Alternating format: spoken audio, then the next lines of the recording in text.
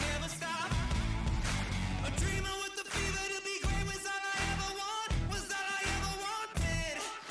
A fighter with the fever for the fame was all I ever want, was all I ever wanted. Got me singing like bang, bang, bang, bang, bang, bang. This fire's a weapon.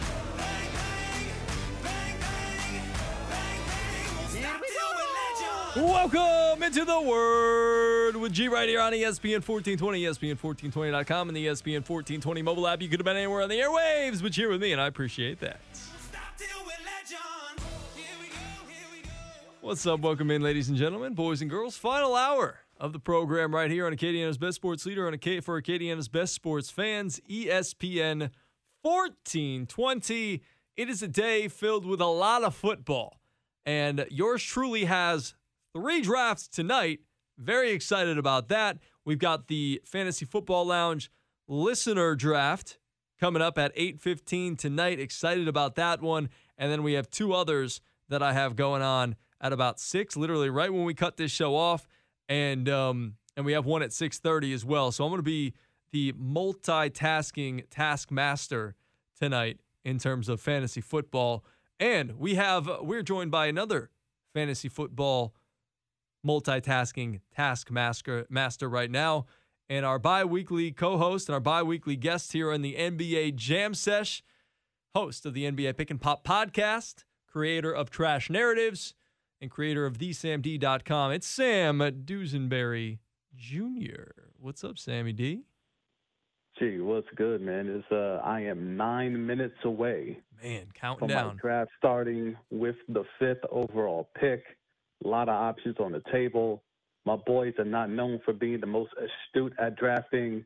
A lot can happen while we're doing this NBA Jam Sesh today. Beautiful. Well, I look forward to continually keeping up to date with you. We can mix in a little fantasy football talk as well. I'll give you some sage fantasy football advice. Do not take Mitchell Trubisky at any point in the draft. In real life or in fantasy. That's correct. what I'm talking about. Yeah, that's it. You know. I know all too well. Yeah, we were talking a little bit about fandom earlier today, and how fans mental are. Illness. How fans. Well, that's what I'm saying. That was the premises of like LSU is saying no tailgating, even though we're gonna have 25% capacity in the stands this year. They said, but no tailgating on campus, and I said there's no chance that's ever gonna happen. People are gonna go tailgate, whether you tell them to or not, because fans are crazy and they're just going to do it anyway, and they're going to try to get away with it and see how much they can get away with before somebody stops them. I mean, it's called Death Valley for a reason, right? Truth. So, I mean, it's not you're not stopping people who openly want to go to a place called Death Valley. You're not stopping too many people who voluntarily want to be there. Facts. All right, man, let's get into the NBA talk before we do talk a little NFL, because, again, I'm going to be looking forward to seeing who you got with your draft and what's going on with that. But we didn't really get a chance to talk about Steve Nash too much, and I wanted to ask you about some coaching things that are going on around the association, and Steve Nash gets the job there in Brooklyn. Good fit, bad fit? Are you a fan of somebody who's got no coaching experience or head coaching experience in the NBA getting an opportunity like this? Because Kevin Durant says, "Hey, look, I like this guy. I want him to be the next head coach." And they said, "Okay, we got Steve Nash. He's a Hall of Famer. Here he is, head coach." Well, no, I'm not like the overworked and underpaid Fraud A. Smith who just wants to get on the soapbox whenever his ratings start to go down.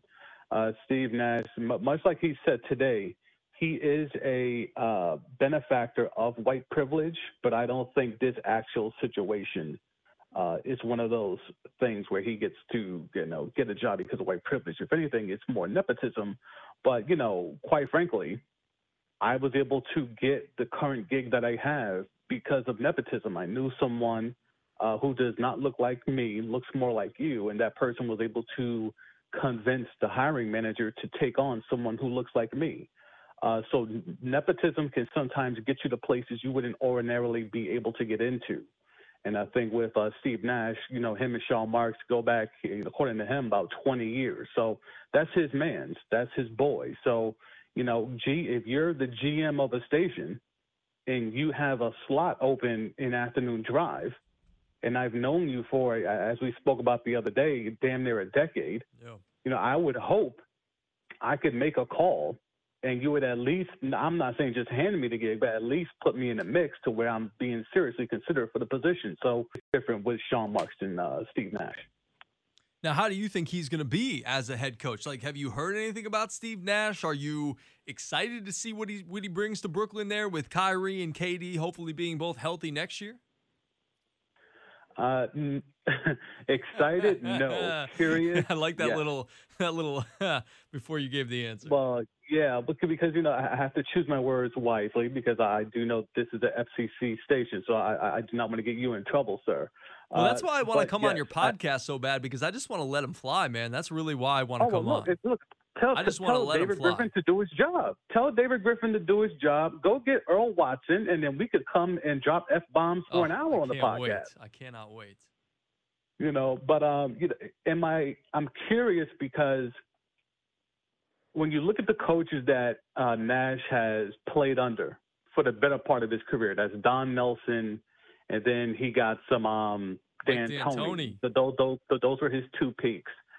Don Nelson, very much up and down, high tempo, mismatched lineups, take advantage of size mismatches, and then you got the 7 seconds or less nonsense that D'Antoni is still to this day trying to get away with. So you would assume that's going to be kind of the mold of what he is. But if you look at the Team Canada teams where, Nash was a GM and building that team, those teams didn't fit that style. It was more of a traditional half-court oriented team. So it'll be interesting. And they asked him today in the press conference, what is your style? And he kind of said, I don't know yet. Just he has to kind of feel it out. So if the man himself can't tell you, I can only guesstimate and hypothesize what his style might be. But I would definitely like to think it'd be somewhat up-tempo. But when you have Kyrie, who likes to dribble the ball a lot, when you have Slim Reaper, who needs the ball to be able to do what he does, which is arguably, outside of what happened last night, maybe the best player in the world. He needs attention. He needs the ball. Kyrie needs the ball. I don't know if he could get away with that 7 seconds or less, or even the Don Nelson up and down frenzy, up-tempo offense. I don't know if he could get away with any of that when you look at the offense, when you look at the roster that Steve Nash is inheriting. Yeah, and what has the 7 seconds or less offense ever really won? Nothing. If you let D'Antoni and Nash and Stoudemire, they were robbed of a chance to get to the finals when that whole fight happened, and who was it? Stoudemire took one step off the bench onto the court or whatever and got suspended. They'll go to their dying days saying that they were robbed of a chance of going to the finals. But outside of that, yeah, you're right. They've won absolutely nothing. I mean, someone who's, from the Tri-State area, do you look at this as something that's, noteworthy, or is this excitement for you just in terms of just as a basketball fan and, understanding what Steve Nash brings to the table? Yeah, man, I always appreciated Steve Nash for what he brought to the table because, again, he was that point guard in the truest sense of the word, like you and I have talked about before, where he is a guy who's going to try to make other things happen for other people, and he's not going to look to score. I don't think he ever really averaged over 20 points a game in his career ever, and what he win a couple of MVPs, correct? Yes, unfortunately. Yeah. So, but he was always a guy that I liked and I respected, and look, if Katie is like, look, I like this guy, and I saw some video of those two guys training together. Look, I think Steve Nash is a smart guy, and I think you for the most part have to be if you're a point guard, especially being that extension of the coach on the floor. Now, look, there have been many point guards who've gotten jobs in the National Basketball Association who haven't been very good coaches, a.k.a. Derek Fisher with the Knicks, and that whole situation wasn't very good. But I like Steve Nash, and I think it's a big name, and I think it can generate some buzz, especially around Brooklyn when the Knicks are floundering. Well, I think when it comes to most coaches, it's all about the players, right? Because as much as we could bring up, D. Fish, we could bring up Mark Jackson, who got, handed the keys. We can also bring up Jeff Hornacek. We can also bring up Steve Kerr. These are guys that weren't coaches, but all of a sudden were gifted positions. And that's something where NBA players have, that leg up on the competition. If you're a lifer, like a Spoelstra, like a Nick Nurse, you're going to have to work your way up. You might have to be a video intern. You might have to start literally from the bottom. But if you're a former player of some substance, you're going to be able to skip the line in a lot of things that requires the league. I mean, when you look at a lot of the positions, whether it's in the league in terms of the organizational set or just in terms of, look at Allen Houston, with the Knicks, he's risen up the ranks. Doing what? Just being Allen Houston. So, I mean, look, it's something that's been prevalent for a long time. It's something that has benefited former players for a long time. And, I don't think anything like that is going to stop. I'm not anti it. It comes right down to, do you believe this person knows what they're going to do to fulfill the duties of the job? And two, if you're giving someone a coaching position, do you have the talent that could fit this person's needs and talents? And more times than not, we've seen that fail because teams just assume, well, Magic Johnson, greatest point guard of all time. Of course, let him coach. And he was horrific because he didn't really know what he was doing. He just assumed everyone can do what he did on the court. Jordan as a GM, same way. He just assumes, well, look, I'm going to go down and teach Kwame Brown how to be a beast. I'm going to beat him up and browbeat him like I did Horace Grant. And maybe he'll turn into something. And Kwame was washed out the league within 5 years. So great players don't mean they're going to be great at anything else besides being great players. Sam Dusenbury Jr., our guest here on the bi-weekly Pick and Pop no, not the Pick and Pop podcast, but the NBA Jam session. I mean, it is the Pick and Pop podcast. He's from the Pick and Pop podcast, but I guess I had the Pick and Pop on the brain there for a sec. A couple other. Everybody should. That's what I'm saying. I got a chance. You had the pod out yesterday. I didn't have my workout this morning, so I didn't get a chance to listen to it on my way to and from the gym this morning because my trainer's she's on vacation. She's taking a well-deserved week off at the beach with the family. But I listened to it yesterday. Always good stuff there on the Pick and Pop podcast. Again, get it wherever you get your podcasts. A couple other things before we hit a break. I wanted to ask you about Billy Donovan and OKC parting ways. What do you think that was about? And a good move or a bad move? Sam Presti's no dummy. The clock ran out. There's no reason to extend the contract of a coach that hasn't really proven himself. That team this year was coached more by the point fraud than Billy Donovan. So, if you're Sam Presti, you're the Wait a second. Did you just give a little kudos to the point fraud? No. I mean, why would I do that? Coaching the OKC Thunder to the record that they had, the fact that he has, stymied the ascension of SGA, Shai Gilgeous-Alexander, I'm not giving him props for that. But hang on here, G. So I have the 5th pick. Okay. Saquon, Dalvin Cook, and Kamara are all available. Saquon or Dalvin Cook? Ooh, you don't even want to put Kamara in there, huh? I was between Saquon and Kamara. So if that's the case, I would go. I would go Saquon. Danny Dimes. Yeah. All right. I mean, he's the best player on that roster. He's the best player on the roster, but that means he's going to be the most. They're going to put 9 dudes in the box. Sometimes, unless Danny Dimes can outthrow him. All right, let's. I'll do it. It just comes back to haunt me. I want the audience to know this was a Greg Larnard decision. That's fine. All right, we're drafting Saquon Barkley. All right, cool. I like it. I'll take Saquon for sure, man. I took him in a couple of drafts. I think I have at 5. I like it. Yeah, that's not bad. I was, usually you expect him to go within the top couple of picks, but yeah, you got him all the way down at 5, and that's the beauty of not drafting in Southwest Louisiana. That Kamara makes it past pick number 2. Yeah, I'm telling you right now, Michael Thomas just went, so Alvin Kamara is chilling right there.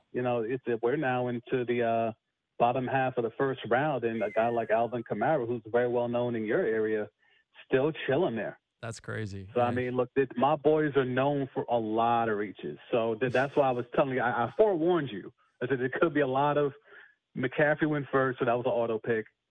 Zeke went second, so that's chalk. Mahomes went 3rd. Oh, wow.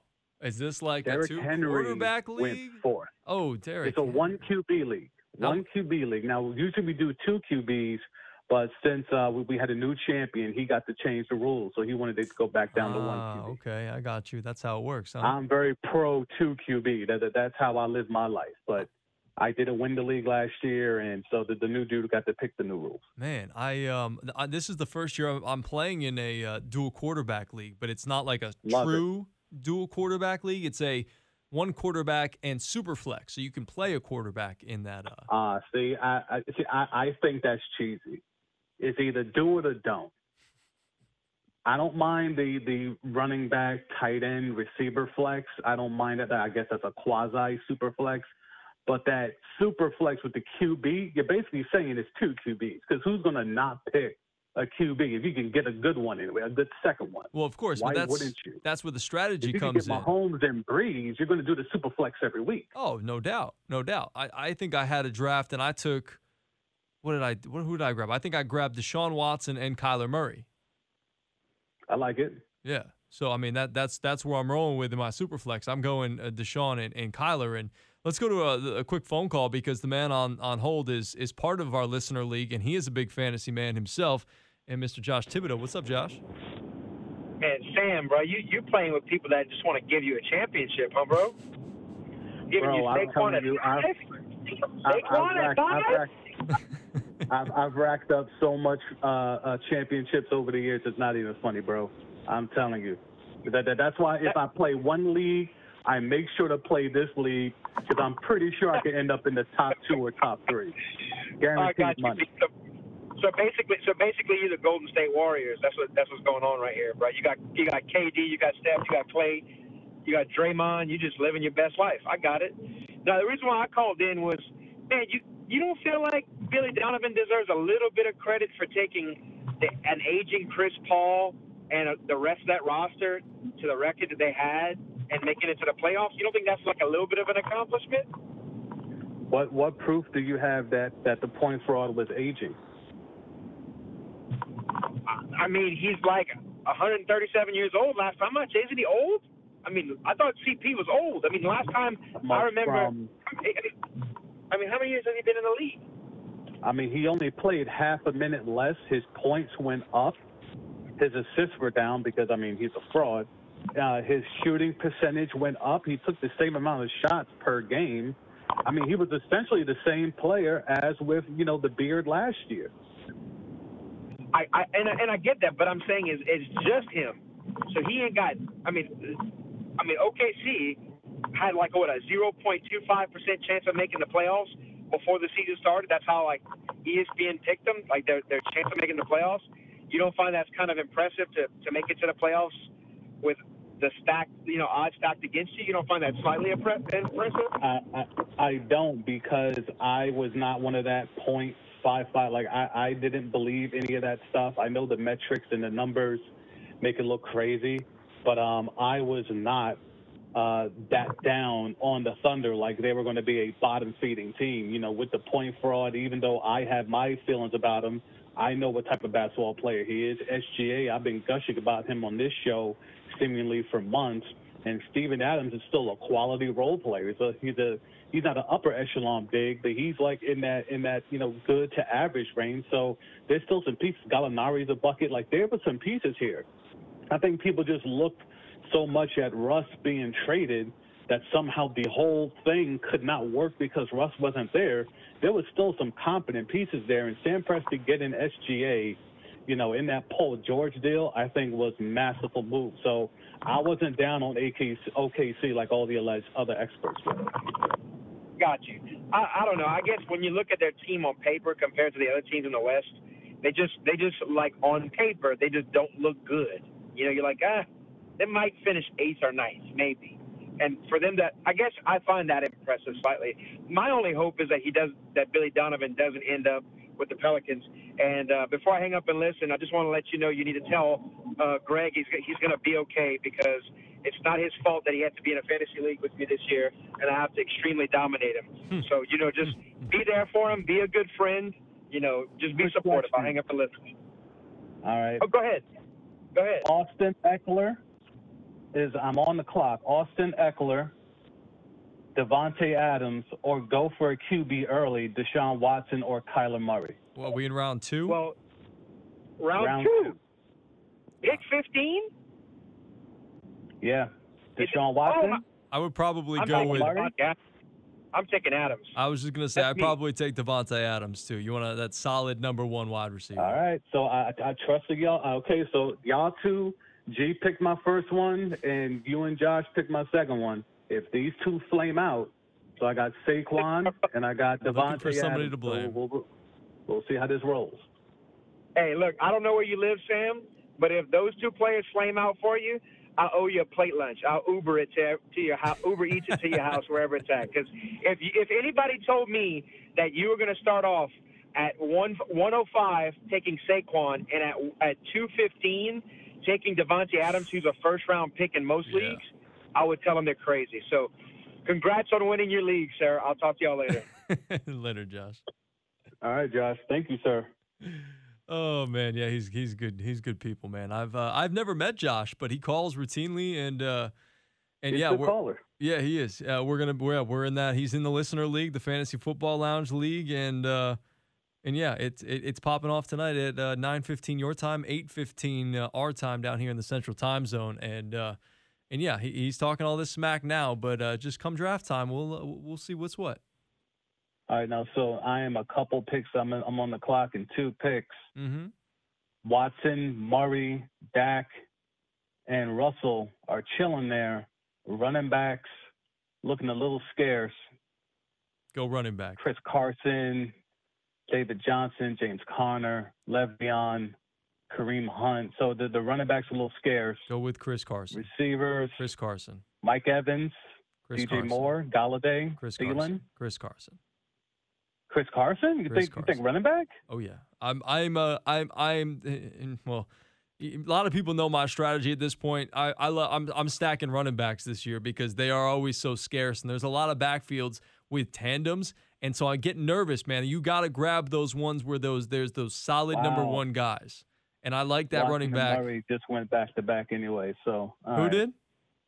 Watson, Kyler Murray, and Deshaun Watson. Let just them went take back to back. quarterbacks early. That's fine. You can get a quarterback late. It's no big deal. Don't worry about the quarterbacks. Unless the quarterbacks are throwing like 6-point touchdowns, then you got to grab a quarterback. But are they throwing just 4-point touchdowns? No, 6. Oh, 6-point touchdown. 6 point. Well, shoot. Now I understand why they're going so early. Correct. Right. Yeah. Well, that's a horse of a different color, man. I didn't realize that we're having 6-point touchdowns out here. I still got Dak and Russell Wilson sitting there. Okay, then you might have to go Russ then. Man. Over Chris Carson. Well, yeah. If there's 6-point touchdowns, right. yes. I think so. I think so. All right. I drafted Russell Wilson. Okay. All right. Man, that's okay. See, you didn't tell me. Lamar Jackson obviously got took then too, right? Oh yeah, he's long gone. Long gone. He's long gone. Yeah. All right, man. Dak is the highest rated QB. So yeah. Gotcha. All right. Before we take a break, I wanted to ask you about another coaching situation. I saw that Becky Hammon was in the mix for the Pacers job. With David Griffin kind of being maybe a little bit more progressive. I believe I think is it Swin Cash who's in his front office? Swin Cash, yes. Yeah, so he's got a couple of females up there, and I think he's kind of one of those progressive president of basketball operations.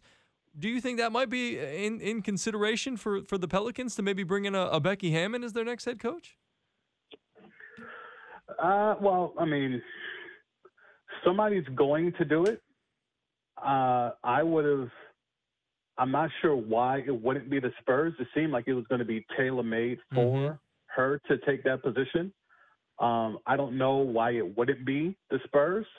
But if she really wants a job that bad, she obviously has the acumen. She's put in the work. Obviously, G, we have to look at the reality of certain things. There are going to be certain people, whether it's, through chauvinism or whatever, that are not going to immediately take to a Becky Hammon being named a head coach of a men's professional league. So there's going to be a lot of pressure, a lot of attention on her. The first time her team goes on a 5-6 game losing streak, what's the energy going to be like in terms of social media or even in the press? So she definitely has the acumen. She obviously, has learned under one of the best in Greg Popovich, RCB for that whole thing. But yeah, I wouldn't be opposed to it. If David Griffin wants to be that, cool. that's going to be an adjustment. So now you have Zion trying to figure out what he is.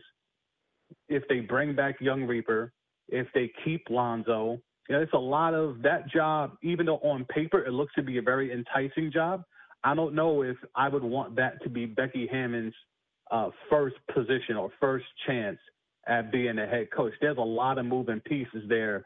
The Indiana position, very loyal fan base. It's a very, very chill organization. They know they're not under a lot of pressure to win the championship. That might be a safer spot to learn the ropes to being a head coach. But obviously, Becky Hammon, I think sooner than later, is going to get a chance in this league. Sam Dusenbury Jr. is our guest right here on the bi-weekly NBA Jam Sesh, the host of the NBA Pick and Pop podcast. We're going to step aside. We're going to take a quick break. You in between picks for a minute or two here? Oh, yeah, I have some time. All right, good deal. We'll take a 2.5-minute timeout. We'll come right back after this right here on The Word with G on ESPN1420.com and the ESPN 1420 mobile app, sponsored by Mendez's Seafood Bar and Grill down on Duce Road.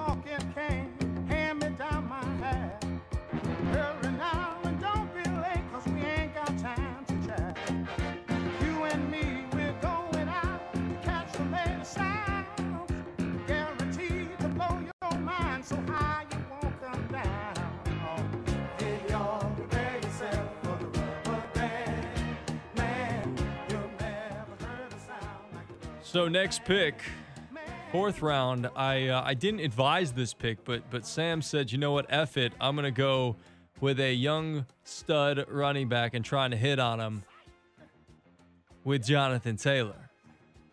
How you feeling about that pick, sir?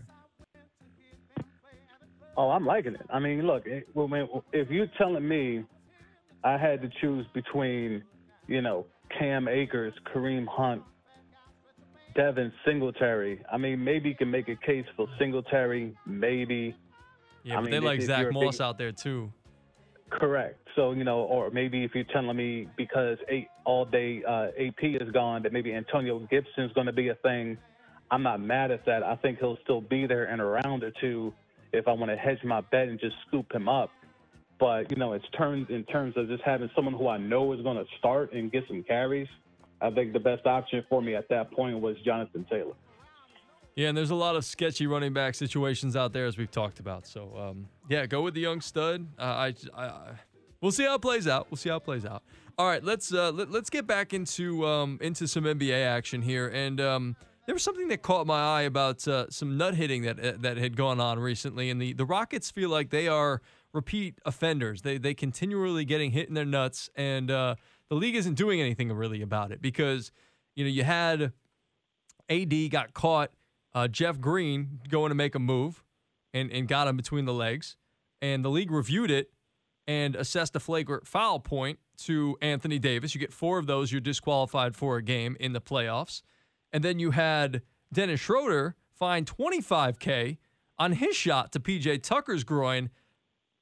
But then you have the point fraud, who is a habitual repeat offender in this category, and the league didn't review it. He didn't get fined. Nothing happened. Kind of suspicious, I thought. Well, this is what happens when you allow a culture of nut hitting. It becomes rampant. It becomes a copycat league. If they didn't stop Chris Paul, the point fraud, from being the nut hitter master that he is, if they didn't stop Draymond Green, where literally the only thing that stopped him from routinely kicking and punching grown men in the nuts was a suspension for Game 5 of the NBA Finals, if that's the only thing that actually made that grown-ass man stop from hitting another man in his nether regions, then the league has, allowed this culture of nut hitting to grow. And, I'm not saying – I don't think what Anthony Davis did was blatant. I don't put that on the level of a point fraud or a habitual nut hitter. But I do think if players know they can get away with it to a certain degree, like the point fraud who has skated numerous times and the habitual nut hitter who I just mentioned in Draymond Green, then, yeah, other guys are going to try to do the same thing. When Manu Ginobili, who's been incorrectly given the as being the innovator and the orator of the Euro step, when he started doing it and started being a nuisance about it and getting to the cup and getting buckets, everyone started doing it. It's a copycat league. So, I'm not mad at it to a certain extent because I know where it originated from, and the league had a chance to nip it in the bud, and they didn't. And now guys need to start wearing the cup when they play basketball. It's troubling times, G. It really is. You got to watch your sack when you're playing the game of basketball. And can you imagine having to play the game of basketball wearing a cup, man? That would be awful. Yeah, it's too much things flopping around already. The last thing you want is a jock support or something to that nature. It's just cumbersome. Yeah, it's more so is. for some than others, but yes, it's cumbersome. Mm. All right, let's talk a little bit about the three-point shot in the game of basketball and how it's changing the game of basketball. Because I read an article on ESPN today about that, and three-point scores are actually outscoring paint scores in these playoffs heading into Tuesday's game. So I don't know exactly what the numbers are heading into today's matchups. But before Tuesday's games, there were 4,602 points scored on three-pointers versus 4,512 points scored in the paint heading into Tuesday. How have you seen the game change, and why the advent of the three? Why is this shot becoming so prevalent, so important? And when I was first getting into reffing high school basketball, I remember I did an AAU tournament, and the AAU kids, the high school kids, were much easier. The varsity kids were much easier to officiate than like the freshmen, because these high schoolers, these varsity kids, were just pulling up from three, and it just made it very easy to officiate because all they're doing is pulling, and that's kind of the culture that we live in now in terms of the Rockets doing it. We've seen the Warriors do a lot of it. Why is the three-point shot so prevalent, so important to teams' success here of late? Yeah, it just comes to, again, as we just mentioned, but when it comes to nut hitting, much like nut hitting is a copycat thing, the three-point shot became a copycat thing. The Warriors got that first chip off with Steph and Clay being so, ridiculously skilled at shooting the ball long range. And then everyone said, well, this is going to be the new thing, so let's all go do that. And everyone has to go get a backcourt where everyone could shoot threes. And then the Rockets, too, took it to a next level where, they're playing this alleged positionless basketball of small ball where all five guys on the court are able to shoot threes. And while it's productive, it's a weapon, right?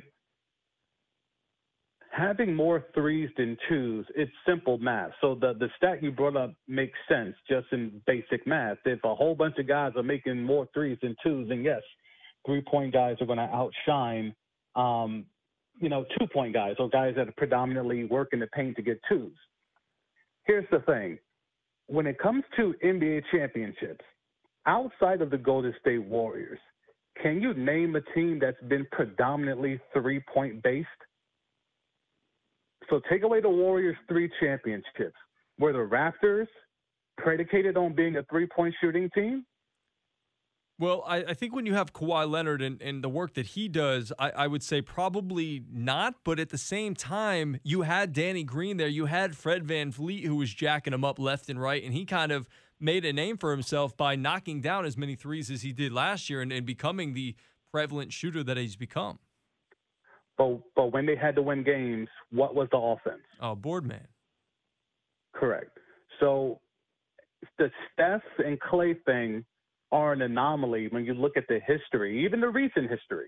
You want to bring up the Cavs coming back from that 3-1 deficit. That wasn't because of threes. It was because they had LeBron and Kyrie and the other team didn't. It was predicated on, even when you go to the Miami Heat with LeBron and them, even when you go to the Spurs with Kawhi, those teams weren't three-point based. They had it as a weapon. it's not like they ignored the three, but their whole offense wasn't generated around the production of three-pointers. So while the three-point thing has become more and more prevalent, when it comes to winning games, you still got to play defense, and you still got to have that one guy who you can give the ball to and tell everyone else, get the hell out the way. So I think the three-point thing has become it's taken the league over by storm, obviously, and it's taken over college, AAU, high school, all the way down to little children are chucking it from half court because of what the Warriors have done to basketball. Bob Myers likes to say that they revolutionized basketball because they shot so many threes. I take it the other way. I think they bastardized the game of basketball by taking so many threes. You have people who have no business who should be taking threes that are now chucking it up 7-8 times a game just because it's there. So I understand what the stats and the metrics say, but when you look at the champions and look at what those offenses did, they were not predicated idealistically around the three-pointer. And that's why, in my opinion, that the Houston Rockets are not, the way that they're currently constructed, not going to win a championship. Oh, for sure. I mean, look, if your best player is James Harden, as great as he is individually, as great as he is as a scorer, he's not good enough, especially at this point in his career. If this was 3-4 years ago, I could probably say, yeah, maybe you can get one championship if things break right. If you have that Kawhi Raptor thing happen where every single thing broke the right way, yeah, it could happen. But now that it's 3-4 years after that time frame, no, you cannot win a championship with James Harden as your best player. That time has passed. It's not – he doesn't do enough, and he's not that good enough in terms of dominating a game to where he could win a Larry O'Brien. It can't happen. Sam Dusenbury Jr., our guest here on the weekly or bi-weekly NBA Jam session. I'm still getting used to that, Sam. How's the draft going? I haven't checked in with you in a while. I'm on the clock. It's round 7. Whoa! You've made a couple of picks. Where have you gone? What is happening? Well, hang on. I'm 10 seconds on the clock here. I think I'm going to go Evan Ingram here in round 7. Sketchy. I'm going to take a chance that he's finally healthy. All right. So in the meantime, I took Terry McLaurin. Scary Terry? For that second receiver spot. And then I did, as we spoke about, I don't know if we were off air or on air, our boy Antonio Gibson. Now that Adrian Peterson's gone, I went and scooped him up. Okay, there you go. So now we're heading into round 8. I've got all the starting spots filled. So now it's about getting that depth and trying to find and pluck some gems. That's it. Grab some of those young running backs like a you already got Jonathan Taylor, J.K. Dobbins from the Ravens, maybe the guy from the Lions as well. I know DeAndre Swift. Do you think Fournette could be a good goal line option? Do you think he's going to get some cheap touchdowns at the goal line? Oh, for sure, man. He's too talented they brought him in there for a reason. I know they're talking about Ronald Jones and this, that, and the other thing. But they're both available. That's the curious thing here. Yeah. No one's taken that dive yet. Yeah, if you have your running backs, I would take a shot on Fournette. I think I like Fournette better than Rojo because I think Fournette's just more talented. But and I think they brought him in for a reason. And I think by year's end, or at least a couple of weeks in, he'll have that starting job. Gronk off the board, 7th round. Good. You don't need Gronk. 337-269-1077. Let's go to the phone lines now. Welcome in. Yeah, man, I agree with you, man. All these threes, the players shooting, clanking up. It's sad that the post-up game is obsolete. It's sad that a player like Shaq, does he have a place in this game, in today's game? And it looks like the answer will be no. That's wild. I mean, I think if someone that good came into the league, like I think James Weissman could be that good. Not saying Shaq dominant good, but in terms of he's a guy where I think he's good enough to where you could throw the ball to him on the block and he could go be a routine bucket. Now, I'm sure because of the way this league has transformed, he's going to have to bring his game to the outside a lot as well. But I think his early skill set is that of a back somebody down, low post, back to the basket type player. So I do think depending on, like, Embiid is besides the fact that he takes way too many threes, when he decides to and he gets on that block, he does work.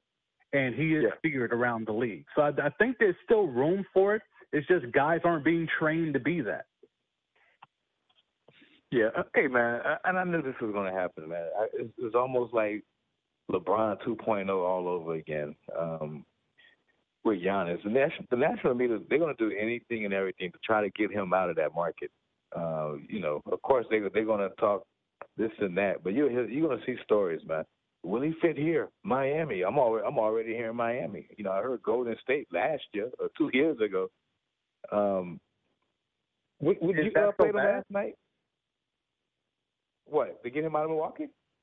Yeah, I mean, if he wants to go, if he's able to do his job easier and get a championship, is that so bad? It's it's not bad per se because he's a free agent. He can do what he wants. It's just, I'm not talking about the players, just the media, man. The way how the media. Oh, well, dude, you got to tune those guys out. I mean, at this point, you should only be listening to G and me. I mean, come on now. I can't. Nah, man. You calling Chris Paul a point fraud? I definitely don't want to listen to you that much. Hey, look, I break it down every time. You deep down, you know I'm right. You know you've played ball. You know you don't want nobody routinely hitting you in the nuts. You don't respect that, man. No, I don't like. You're right. I don't like that or anyone throwing elbows. You're right, and I saw that a couple of times last night. And James Harden, but that's accidental. But that was the second one. We don't talk about it. I know Davis caught someone or Jeff Green, I think. That was Green or Covington? Jeff Green, yeah. Oh, yeah, Covington. Well, Covington had the near concussion where his head went into Davis's hip. Correct. Yeah, Davis hit Green in the nuts. Yeah. But excuse me, I'm sorry. No, you're good. But yeah, man. Hey, you got a couple of people out here who really thought. I know it's still a series, but I don't see it. I can't believe people really thought the Rockets had a chance to beat the Lakers. I think that's funny. And you're right. Yeah. Hey, I agree with you that Anthony Davis is the true defensive player of the year in this league. And that man. Hey, the way he played defense, he played defense like he plays defense like he's a small forward, man. He can do it all. Yeah. Who you like tonight? I think the team with the old English font is going to take control of this series tonight. I would love to see the Nuggets man up. I would love to see Jokic man up in the fourth quarter instead of being dominant in the first 3 quarters and disappearing in the fourth. I would love to see the refs call Jamal Murray getting hacked to death by, Pandemic P and the board man and Pat Bev. I would love if this game will be called fairly, but I think there's too much money on the line. Adam Silver knows what we want. We didn't get Zion in the playoffs, so we damn sure better get Lakers, Clippers in the Western Conference Finals. So I think the Nuggets got no shot. They might get one more game, but that's about it. Hey, man, while you was talking, I was thinking about something. I'm gonna let you go. I'm gonna hang up here. Giannis, man, I don't get caught up in he's Greek. I don't get he's Nigerian. So could you see Giannis signing with a team like the Raptors or Houston because of the Nigerians? They have a large Nigerian population in those 2 cities. But I'm thinking more Toronto, and I want to hear your thoughts on that. And thank y'all as Thanks, always. Jay. Appreciate you, brother. Appreciate you, Jay. Yeah, I mean, look, it's been no secret that Masai Ujiri and Giannis have a relationship, and yes, you're also correct. I've been calling him for about the last year or so the Nigerian freak. I've been pushing that because that is who that man is. He grew up in Greece, and that's cool, and I understand it makes sense. It rhymes, but that boy is of Nigerian heritage, so I call him where he's from. But Giannis has a lot of options. He can go to Toronto. He can go to the Warriors. He could go to South Beach. Any team would clear the deck to have a chance at bringing in the Nigerian freak. So his departure, if there is one, will send shockwaves. If he goes to Toronto, that team becomes interesting. But here's the thing, G, and I want your feedback on this. Mm-hmm. If he goes to Toronto, if you're the Bucks, it has to be a sign and trade, correct? You can't just let him walk completely away. Yeah, I mean that would be ideal if you can make that happen. So now let's say that's the case. If you're Toronto, are you that much better with no Siakam, assuming Van Vliet gets a ridiculous offer this offseason, and just Giannis, OG Anunoby, and whatever other holdovers you got from Toronto? How much better are you if you're the Raptors if you take away the rest of the remaining core from that championship with the board man, and now all you got is just Giannis? Well, is that worth breaking the bank? Now, obviously, they can't offer the Supermax like the Bucks can, but is that worth doing a sign and trade, getting rid of whatever available or remaining assets you have in this sign and trade just to bring in Giannis when we've seen Giannis and he's not truly a number one option? I was just going to say the short answer is no. It's not. It doesn't make the Raptors, in my opinion, a championship contender, no more than they are right now, which I had the Raptors going to the NBA Finals, but the way that the Boston Celtics have just handled them, and they clearly have the better guys on the court without Siakam being able to do what he wants to do. And as you mentioned, Jaylen Brown putting him in the torture chamber and hitting a three right there. I really don't think it makes them all that much better. I mean, I think Giannis would be an upgrade at this point over Siakam a little bit, but because I don't know if Siakam has that MVP caliber play in him. I know he's still very young, and I know you talked about on the pod that he is not Boardman 2.0 like you thought, and that's not a compliment, or it's not something that you throw around too lightly. But still, yeah, I don't see it as too much of an upgrade. Yeah, so that's why for me, as much as we like to play fantasy basketball and just throw Giannis on all these great teams and build these super teams, to me it's what's the give up? If you send him to the Bay, if he's going to go sign and run with Steph, that's been rumored for about a year and a half, okay, what's the sign and trade? I'm assuming you're going to have to give up the habitual nut hitter. I'm assuming you're going to have to give up Andrew Wiggins, and then you may even have to give up that top 3 pick that they just got in the draft. Yeah. So at least now you have a nucleus of Steph, Clay, Giannis. That makes sense. He becomes the second, maybe third option. That makes sense. Mm-hmm. If it's to South Beach, that sign and trade becomes very difficult. What pieces are you willing to give up? Tyler Hero? Bam? I mean, you would like to be able to put Bam and Giannis together to have a ridiculously strong defensive front court. Yeah. But in that sign and trade, I don't know. What else do the Heat have to give up that would suffice Milwaukee agreeing to that sign and trade? So this is where, as much as we want to just plug Giannis any and everywhere, it gets a little tricky because there's most likely going to have to be a sign and trade than him just walking away and signing with anyone. Sam Dusenbury Jr., our co-host here on the weekly NBA Jam Sesh, the bi-weekly NBA Jam Sesh. All right, final one before I got to roll because I've got the draft coming up here. And this is the one that needs my most attention, as I've spoken to you off the air about. When it comes to the Nuggets and the Clippers, you talked a little bit about them. I thought, and I want to get your opinion on this, I thought that the Nuggets really fumbled away a golden opportunity to take a lead in this series. They were right there with the Clippers until the fourth quarter, and I think they had the edge over the Clippers for a little while. But then from what I saw, again, I watched the last 5 minutes very intently, and I saw Jokic looking maybe a little bit tired, not really putting up the big shots and deciding, all right, I'm going to be a passing big man like everybody tells me, and I'm going to shoot it out to Jeremy Grant for a couple brick threes. And it just didn't work. It just didn't seem like in the biggest moments their best players wanted to shoot the basketball. And I thought they had a couple opportunities to do so, and they just kind of shied away from it. Yeah, and if Jokic is what everyone keeps telling me he is, he wouldn't have been passing the ball to Jeremy Grant in the fourth quarter, even if you're tired. When Jimmy Butler was going for 40 in Game 1 against the Bucks, do you think he was tired in that fourth quarter when he just kept routinely going to the rim? Of course he was dead tired, but he still made it happen. He still kept going there. So, if you're really about that life, if you're about that I am the closer type life, then you push through. It may not be pretty, but you find a way. And he refused to find a way. And Jamal Murray is getting hounded by 3 different dudes. Even Lou Wills hounded him. Like, he is being chased around the court, damn near 90-something feet. So that means Jokic has to be the one. They're not really double-teaming him that often. They have a lot of faith.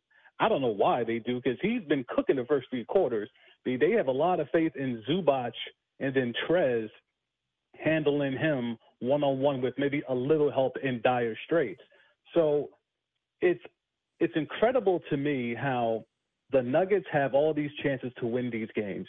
They've only been blown out of one of these games. It's amazing to me how they keep coughing it up, where they could get a lead into the third quarter, like you mentioned, or even into the fourth quarter, like in the last game, and yet they can't finish it. And it's all on Nikola Jokic. You know how I feel about Jamal Murray. You know I love him. But if Jokic is the one that y'all keep telling me is this nice, then he has to get it done. And I'm not seeing enough from him offensively. He'll give you the little pass at the top of the key. He'll do all that little cute stuff where they run the offense allegedly through him. But in terms of going down there and being a bucket, banging Zubac, getting Zubac out the game, fouling out Trez, let me see that type of action. Shaq makes it so just go be dominant, and sometimes that's ill-advised. But in this case, with very few double teams coming your way, if you're Jokic, just go dominate. Sam Dusenbury Jr. has been our guest here on the bi-weekly NBA Jam Session. You can hear him every single week on the Pick and Pop podcast. That's the Pick N Pop podcast, not and, just the letter N Pop podcast. Wherever you get your platform, or wherever you get your podcast, whatever platform that may be, check them out online. You get all things audio, visual, merchandise as well at thesamd.com. Sam, always a pleasure, my friend. We will talk again on Friday. Good luck with the rest of your draft, and we'll talk about how it goes on Friday. Thank you so much. I appreciate you and the audience, and good luck to y'all on all of y'all drafts. There we go. Sam Dusenbury Jr. here on The Word with G. Good job by Sam, per usual, and hopefully we got an opportunity to help him a little bit with his draft.